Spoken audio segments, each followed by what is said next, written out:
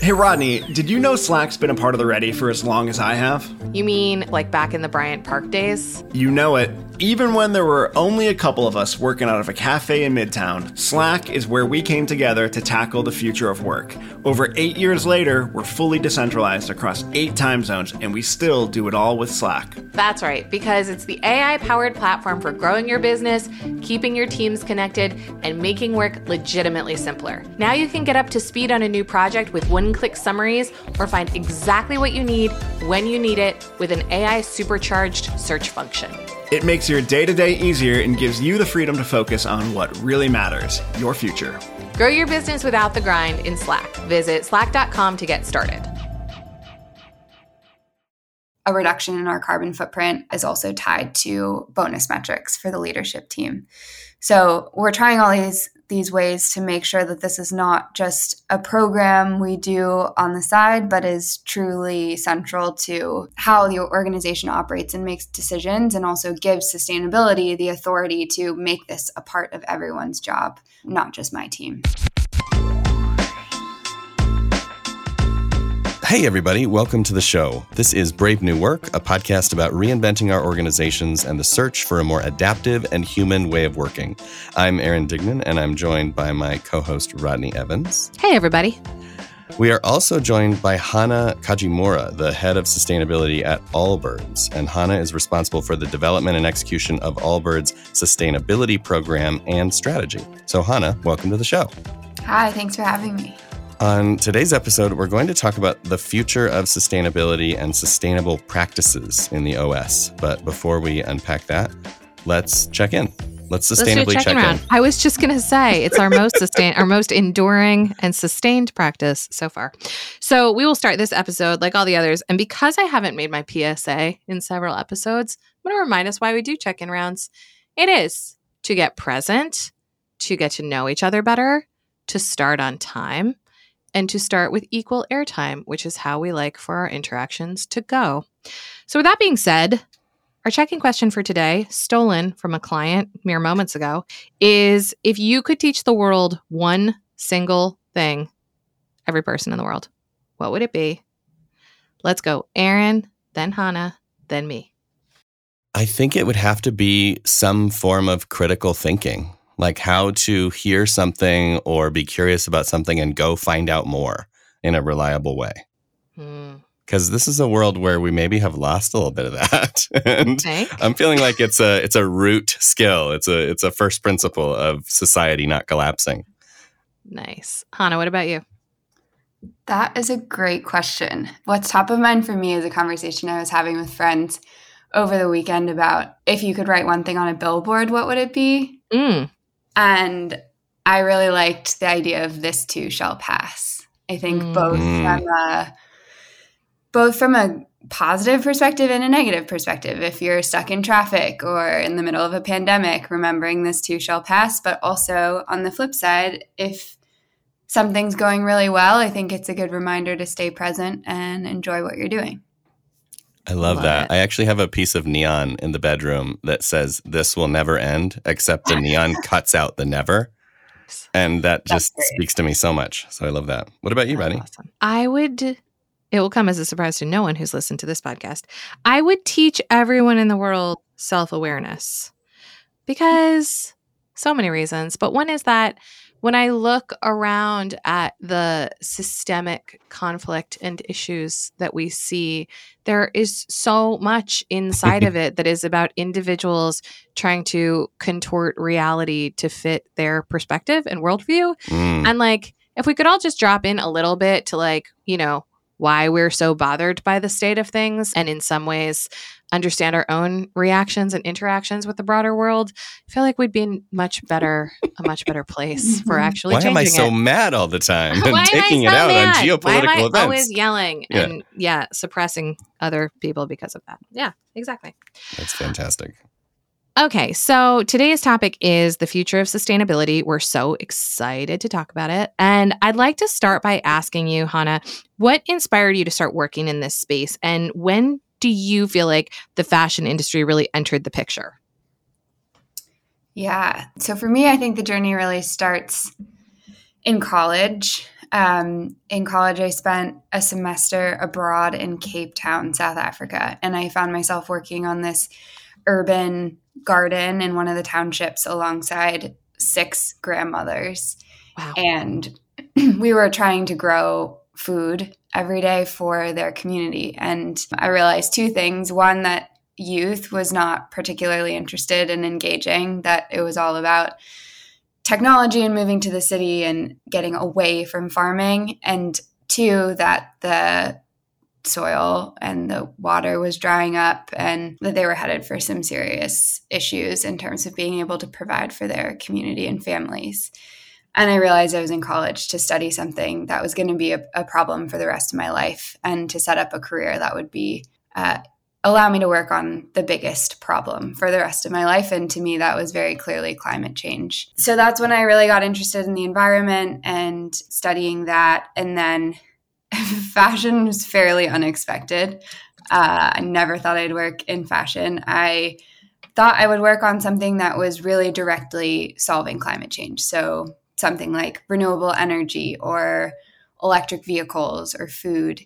And it honestly, I was hooked by the opportunity at Allbirds, that it was just starting out as a company. I joined about 4.5 years ago, so maybe a year into the company's founding. And it was the opportunity to reimagine what sustainability within a company could look like and how to really start with a blank slate and integrate it from the beginning. And that was really exciting to me. And only over time have I realized the unique opportunity that I think the apparel and fashion industry has in solving the climate crisis, which is one, that it's connected to everything. So it is connected to food and agriculture, and it is connected to transportation and logistics and manufacturing. But 2, that as a consumer brand, as a fashion company, you have this line to consumers, to customers around the world to educate them and quite literally set trends. And I think that is really the legacy that the industry more broadly and hopefully Allbirds will leave on the climate crisis, is bringing more people into caring. I think it's, in a way, it's working, right? Because more and more companies are talking about sustainability and environmental impact. Some of that might be a little greenwashy, but for the most part, it's a real movement. But a lot of talk and no action means that a word like sustainability starts to mean different things to different people. And so what we're wondering is, how do you define sustainability, and how is it defined at Allbirds? That's a really great point. I think, just as you said, sustainability means 10 different things to 10 different people. And so I think it's so important to be specific about what it means to you and your company. And that's maybe the best first question to ask a brand. So I'm glad you asked. And I'm lucky that Nailed it. The 2 overlap, what it means to me and what it means to Allbirds. So when we think about sustainability, we really believe that climate change is the biggest issue facing humanity right now. And we have a very clear and ambitious goal to reverse climate change through better business. So it's really about leaving things better than we found them. That's the idea behind the word reverse. And then this really strong focus on climate change is the thing we're actually trying to solve for. I want to ask about sustainability as like a first principle, or, it being really front and center. And so this is sort of a 2-parter. The first thing I want to ask you about is just like, how has Allbirds' commitment to an investment in sustainable practices evolved over the years? Like, where did you start and where are you now? And then I'm going to ask you something else. Cool. Yeah, even within our company and even over the last 5 or 6 years, I think the prominence of sustainability has changed dramatically. If we think back to 2016 when we were founded, so we just, I think last week had our 6th birthday, the founders really had a big conviction that they needed a bigger reason for being than making shoes. That in order to compete in business or even feel good about waking up and running a business every day, you needed a bigger mission and purpose. And so they really had a strong conviction around that. They started the company as a public benefit corporation and a B Corp. But at that time, even, it was a little early for the mainstream consumer, I think, coming into consciousness around this stuff. And so back in 2016, I think even though they had this conviction, they were really skating to where the puck was going. And at that time, customers, I think, were still forced into this bad choice between the sustainable product or the product that they actually wanted. Mm-hmm. And so very intentionally, we led with product. We let sustainability be the halo of why you felt good about buying your pair of Allbirds, but it wasn't the reason for buying your Allbirds. We wanted to show that the two could exist together and that sustainability did not mean any compromise in product. It was first and foremost a great product. Over time, we've seen that change dramatically in terms of awareness from all of our different stakeholder groups around the importance of sustainability, to the point where now I think I feel pretty firmly that sustainability is a reason people support brands and make choices about the things they buy. And I think over time, as we've started to message it more, in large part because of where the customer was headed, but also because we felt stronger and stronger about our credentials as we really set up our sustainability program, that we could start messaging it more proactively, and that really did create a lot of brand trust and loyalty with our customer. The follow-up question I have for you. So we fundamentally believe that org design is nothing more than a series of trade-offs. And so whatever your first principle is, if you're doing it well, you're probably giving something else up, or it is coming at the cost of something else you might also want. Has that been your experience? And what do you feel like you've had to trade off in order to have sustainability really be at the forefront, particularly recently?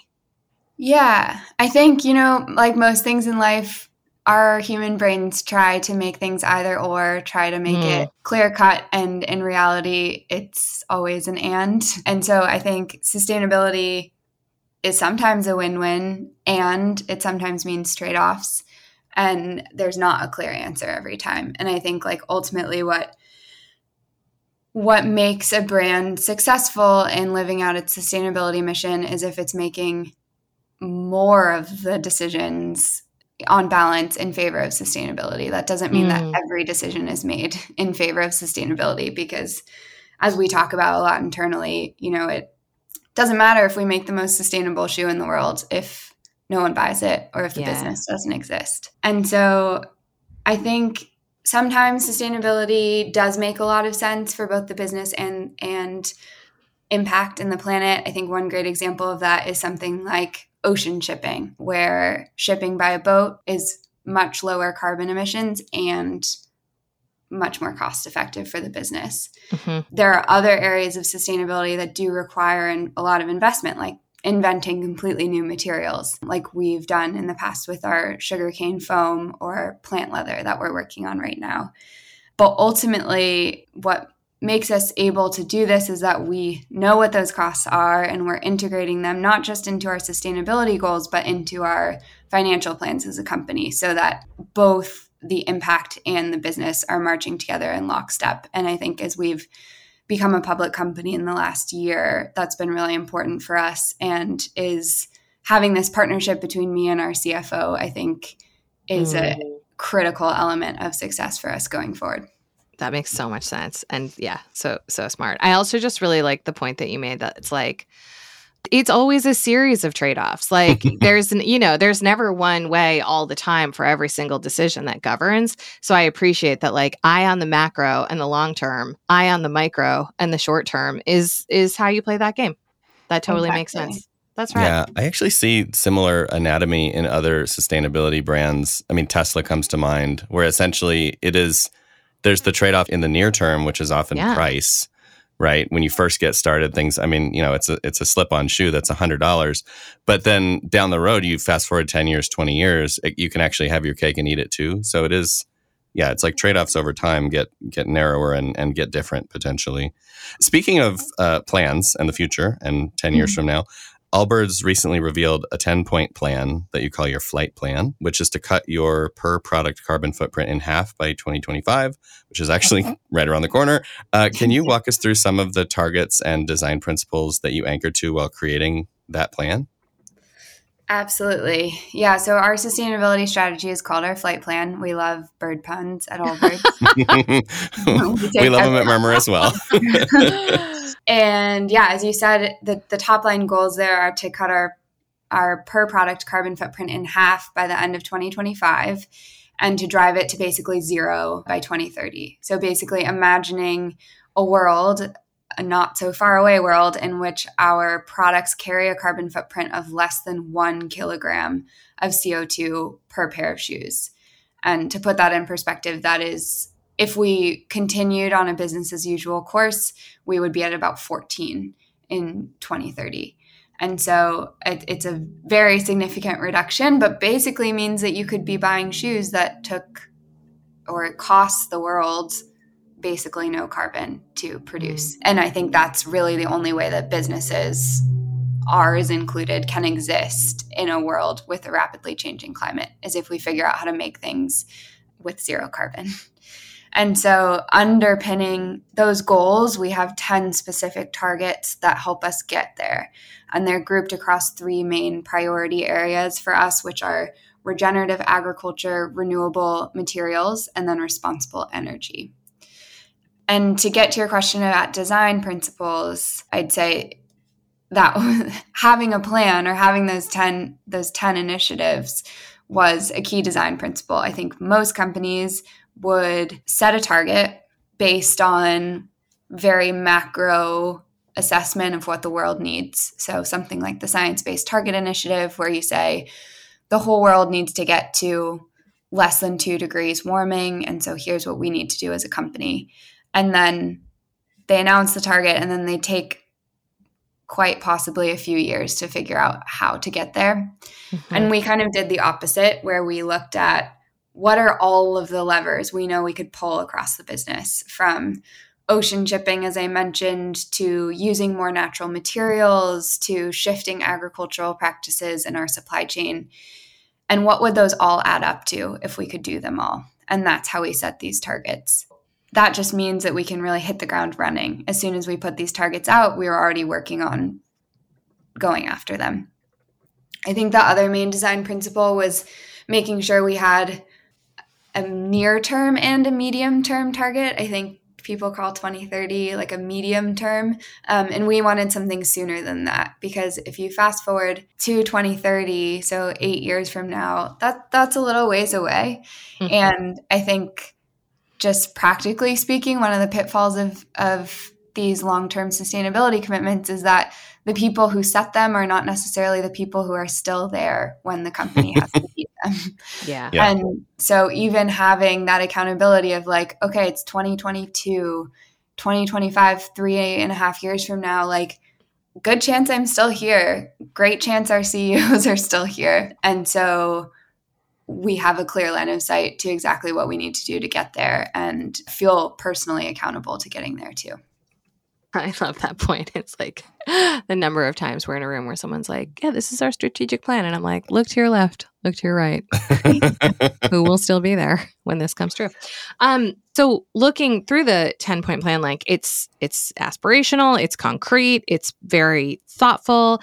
And because we are a show about org design generally, I'm curious, what, if anything, do you have your eye on in terms of how Allbirds operates to be able to do these things? Like, do you already have the kind of company that, in terms of its ability to like adapt and flex, is ready to roll and make use of this plan? Are there things you have your eye on in terms of ways of working that would have to look differently in order to make this all come true? I think we're totally prototyping our way forward on this one. I think it is something that there is no blueprint for. Like, how do you motivate an organization towards these types of long-term goals that have historically been seen as like outside the role of the key business functions? Right. And so from day one, we've been experimenting, I would say. And to your point about org design, that means that when I joined the company, I was hired into the product function, because product is really the engine of the company. It was really, the idea behind it was just, where can sustainability have the most impact?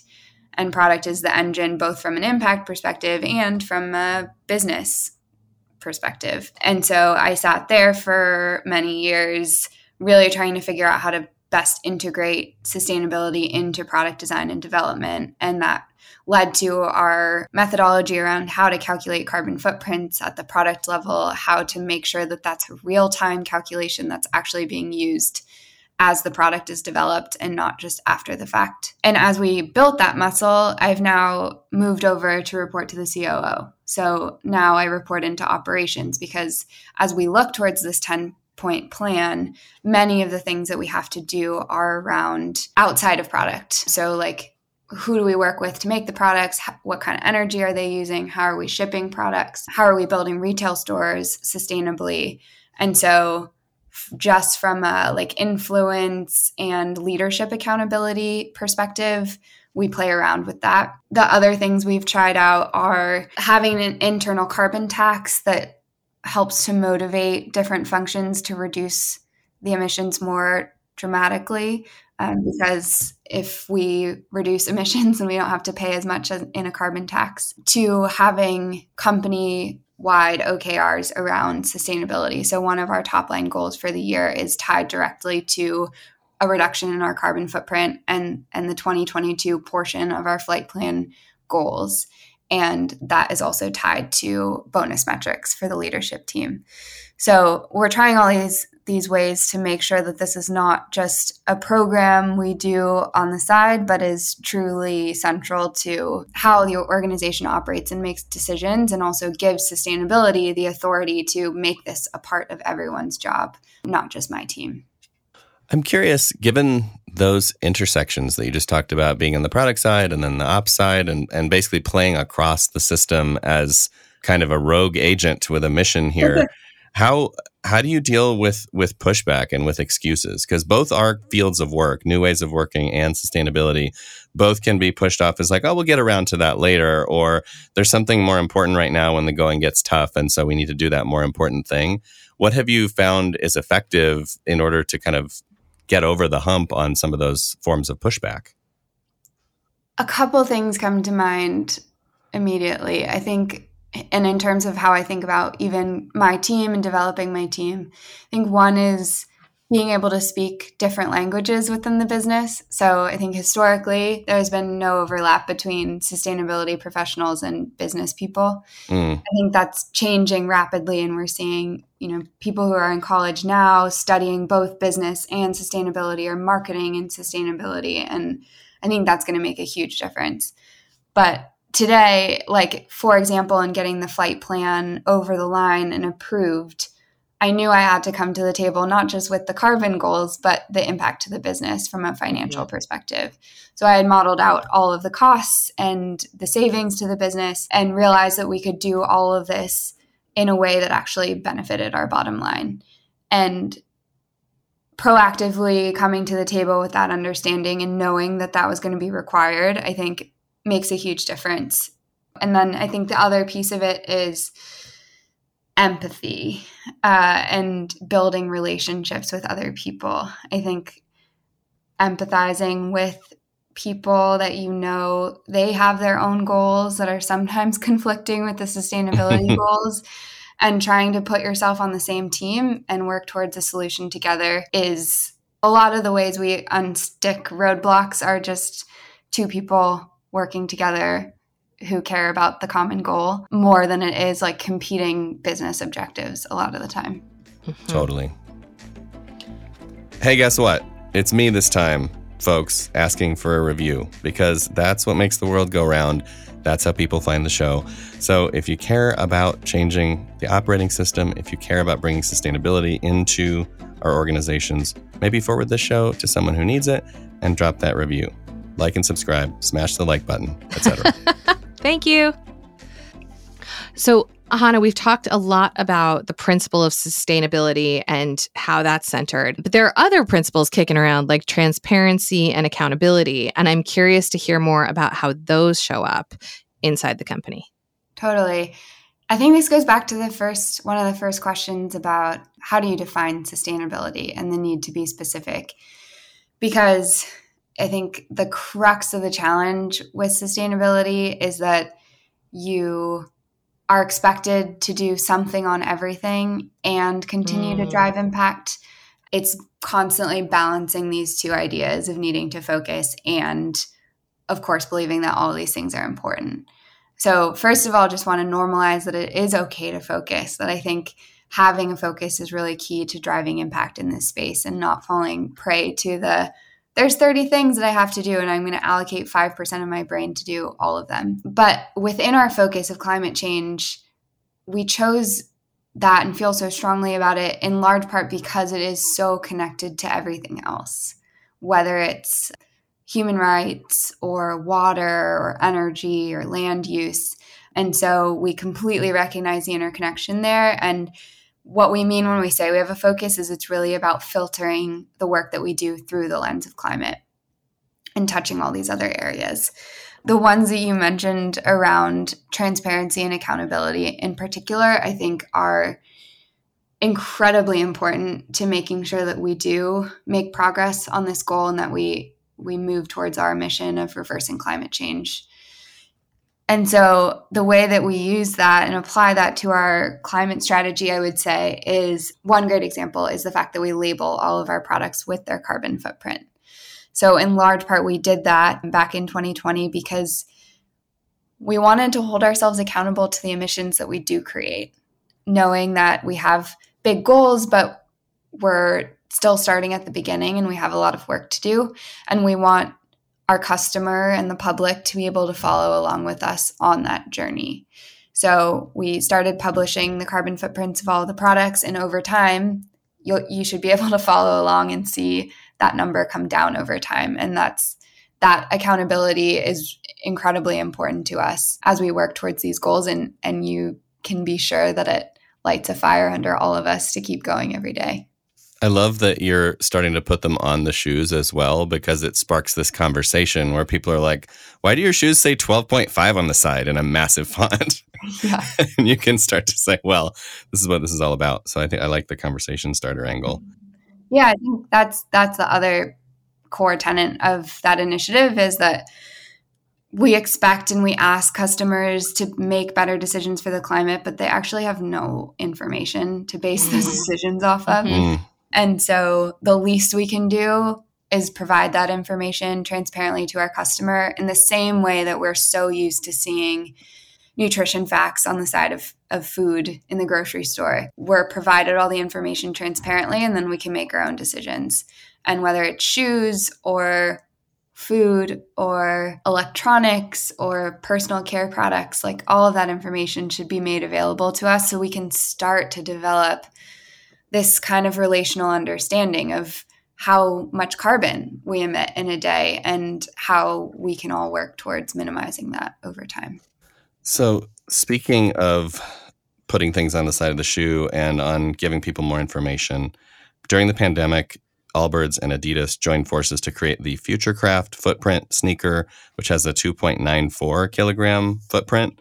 And that number matters, as you said before, because, you know, the average sneaker is like 30 pounds of CO2. So it's a big difference.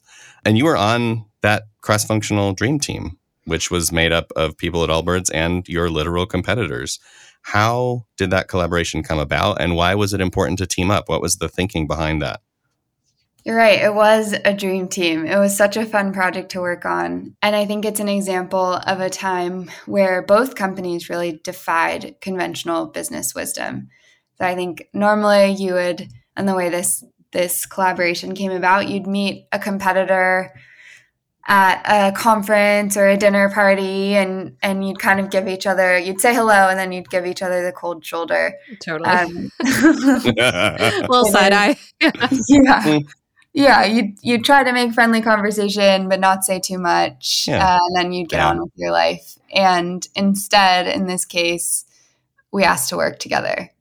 And from that moment, I think at this point, it was probably 2 years ago, for the next 12 to 18 months, we formed this super team, as you mentioned, that basically had for each of the key functions, whether it was product design or development or sustainability or innovation, each brand had a representative who came to the table in the team meetings, and we'd meet at first monthly, then weekly, then daily, to the point where their team was in Germany, and, you know, we would meet first thing our morning, and they would go to sleep and we'd work throughout the day, and then we'd meet again and they would work through the day and we'd sleep for about a year to create this product together that you mentioned called the Futurecraft Footprint. And the key tenet or North Star of that collaboration was trying to minimize the carbon footprint and specifically to try to break 2 kilograms of CO2. So as I mentioned earlier, you know, Allbirds' average today of footwear is about 10 kilograms. The average sneaker we think is about 14. So to break 2 would represent a very significant reduction. And in that 12-month period, we got to 2.94. So not quite our original goal, but something that we were extremely proud of. And I think what's most impressive about that is that we were able to do it in just 12 months, which to me is incredibly hopeful because it means that this is possible with what exists today. And I think the learnings for me are this is possible if we, one, pool best practices and actually crowdsource solutions across brands, even if that means working with competitors. And 2, if you have the discipline around carbon. And I think that's really lacking at most companies today, is that we know how to minimize carbon, but it takes longer and it's maybe more expensive. And so we take a more incremental approach. And I think we're past that, and we need to be reaching towards these big solutions and really applying a lot of constraints on how we think about making things. That's exciting. I also just want to point out for our listeners to something you said about the time zone thing, because I often hear from clients this thing about like being in different time zones and the inconveniences of that. And to me, it usually points to something that is to me more pernicious, which is that people aren't doing real work. They're only meeting and talking about work, which is when different time zones becomes incredibly inconvenient because you don't have that much time for talking about the work. And to me, if a team is really humming and everybody is clear about what they're contributing and the work to be done, and we're doing real work that is required, then having those kinds of cycles that you described is so rad. Like, it's such a feature, not a bug.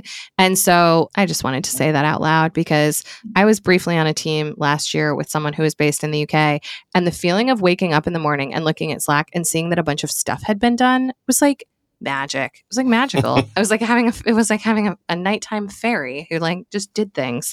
And then she had exactly the same experience. So anyway, that was just a PSA, but it does lead me to another question, which is this collaboration was making a new product, but it was also working in new ways, some of which you've alluded to. Were there any like specific practices that you and the Adidas team had to try to be able to really pull this thing off, or like agreements you had to make, or what did you do to sort of suppress any of those more typical competition-based behaviors that we were sort of joking about? And is there anything that you took back to Allbirds post the collaboration because you were like, this is cool and this is working? It's a great question. I think what was really important was reframing the goal and reframing what we were competing against. Because I think competition is not necessarily a bad thing as long as it's towards the right aim. And historically, it has been towards, winning in the market or competing on performance.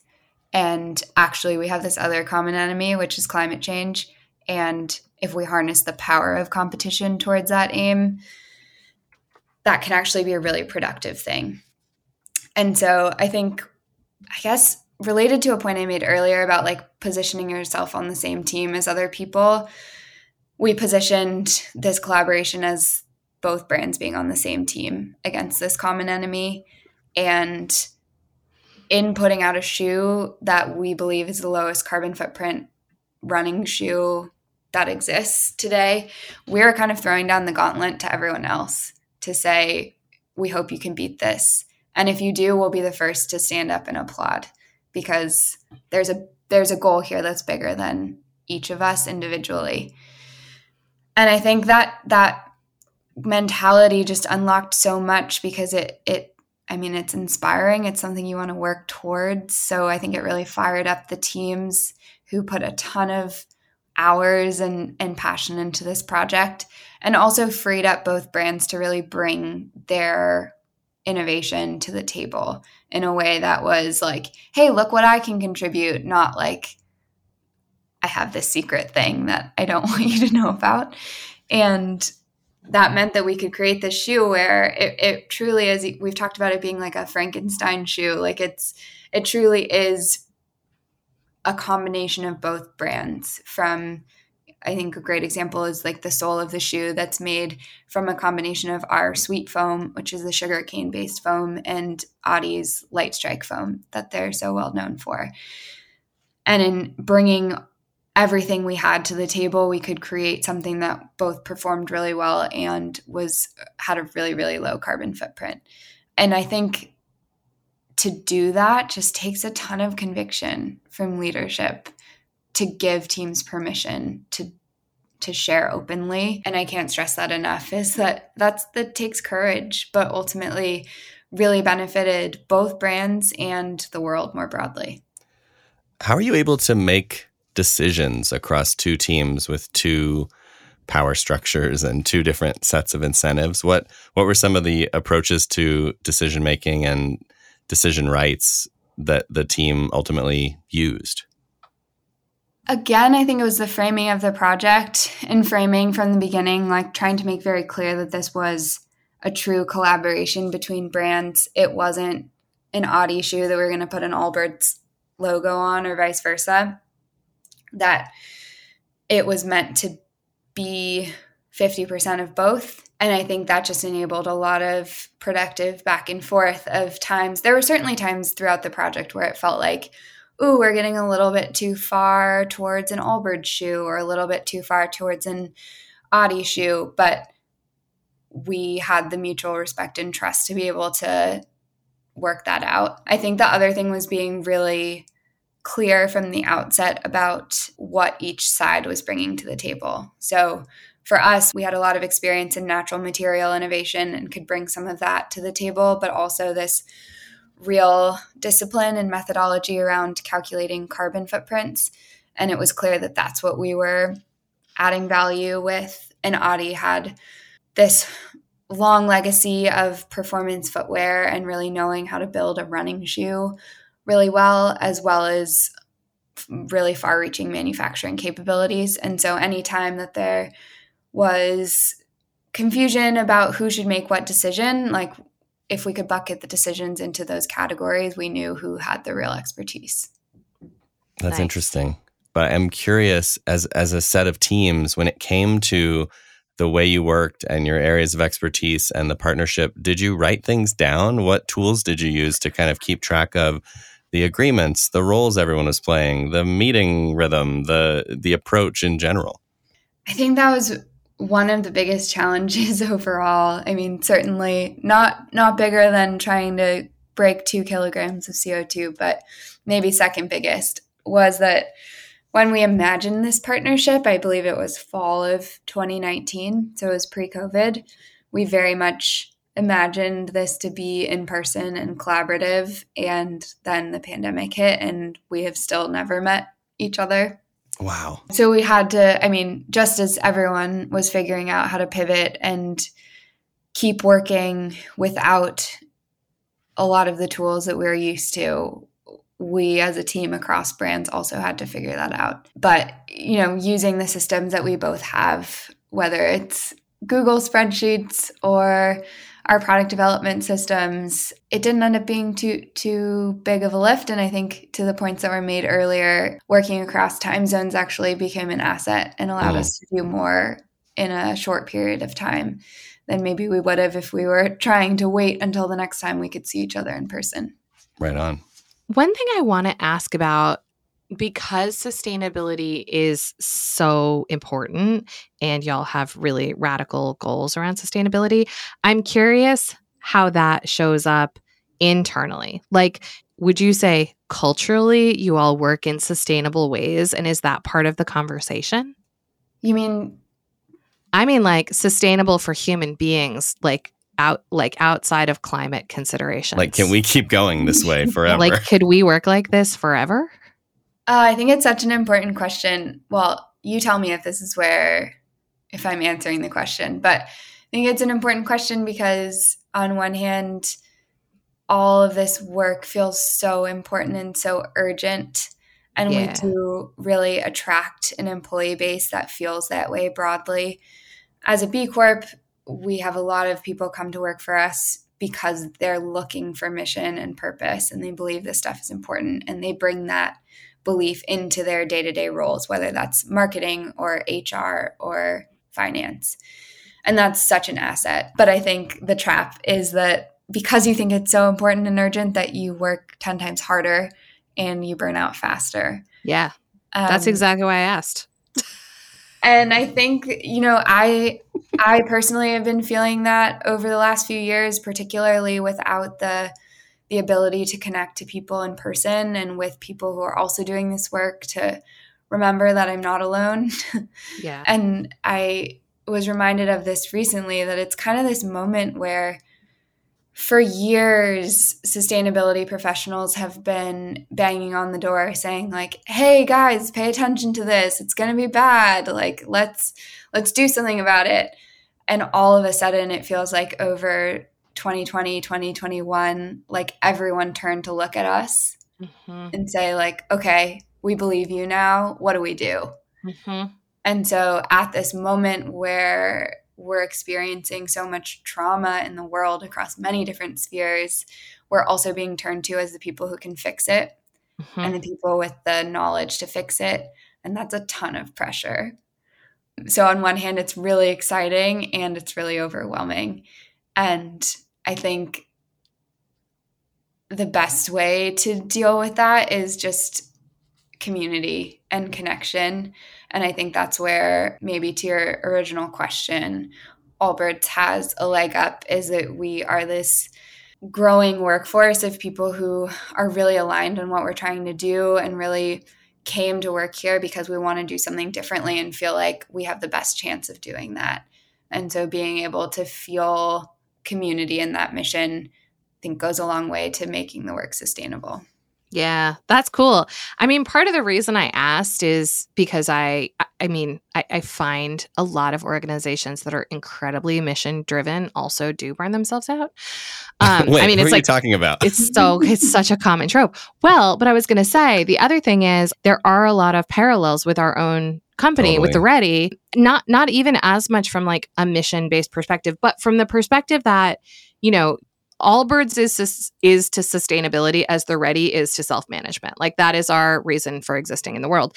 And when the environment catches up in some way with a thing that's been like interesting, but maybe a little fringe or a little novel or a little hard to buy for whatever reason, when the environment catches up, it's super easy to revert to not the thing that's the most important, like not working in the most self-managing ways or not working in the most sustainable ways. And so that was really why I asked the question, both because of what I've seen from mission-aligned organizations, including ours, and because I just have found personally that like when the world colludes to be like, okay, now's your moment, it can be tempting and easy to be like, less oriented to participation and less oriented to autonomy and all the things that we believe in, and more like, okay, like let's fucking go. This is what we're going to do, which is like it is not what we're trying to create in the world in the long term, and in the short term can feel like a really useful tool. So, all of that is just to say, I feel you and I feel the same thing in myself. And it's just it's a thing to hang on to as the world catches up to what we're all trying to do out there. I think that's a really interesting point, because one of the key unlocks, I think, towards managing that sustainability is realizing that it's not just on you, that in my particular case, I have a whole organization of people who really want to do the right thing and just don't always know how. Yeah. And so the role that I can play is helping to democratize this sustainability knowledge, helping to teach people how to bring sustainability into their own work. But to maybe your point, sometimes that feels like the last thing you have time for when things are so urgent. I just got to do the work. I can't spend time explaining it to anyone, but ultimately that gets in your way long term. So that's certainly something I'm trying to remind myself and my team in this moment is take the time to share the knowledge, because that will help us succeed in the long run. Yeah, I love that. Same. Hard same. Hard same. With energy in mind, I wonder what you're excited about that's coming down the sustainability road here. What's coming next that has your attention and that is giving you the energy to keep going? I think what I am most excited about is everything that's happening in the policy sphere. I think for a long time, it felt like business was trying to voluntarily lead this change, which I think is an important piece of the puzzle, because a lot of the times I think businesses and large businesses have to signal willingness to do this stuff before there's the appetite to regulate it. But for the first time, it feels like the stars are aligning a little bit more and that we're all starting to move in the same direction. And I think ultimately we need government, we need regulation to make the kind of broad sweeping changes that need to happen in order to avert the crisis that we're heading towards. And I think it takes all different types of approaches. And I'm excited to be at Allbirds, really being an instigator and kind of pushing the boundaries of what's possible when it comes to sustainability in business. But at the same time, we need that slow and steady regulation to kind of clean up the lowest common denominator and make sure that everyone is doing their part, especially the largest corporations among us. So I think for the first time, that feels like it's moving in a good direction, and I'm excited to help build that momentum. I feel like that bit of optimism is a pretty good place to wrap things up here. Hannah, where can our listeners find out more about you and your work? I'd check out allbirds.com. We've got a great sustainability portal on our website, and you can download our report there and read more about what we're doing and the flight plan goals. Hannah, thank you so much for joining us today. Thanks for having me. It was a great conversation. Awesome. And a quick shout to Taylor Marvin for making us sound good. Brave New Work is produced, as always, by The Ready, where we help organizations around the world change the way they work. Get in touch with us by emailing podcast@TheReady. As for you, thanks for listening. Now go change something.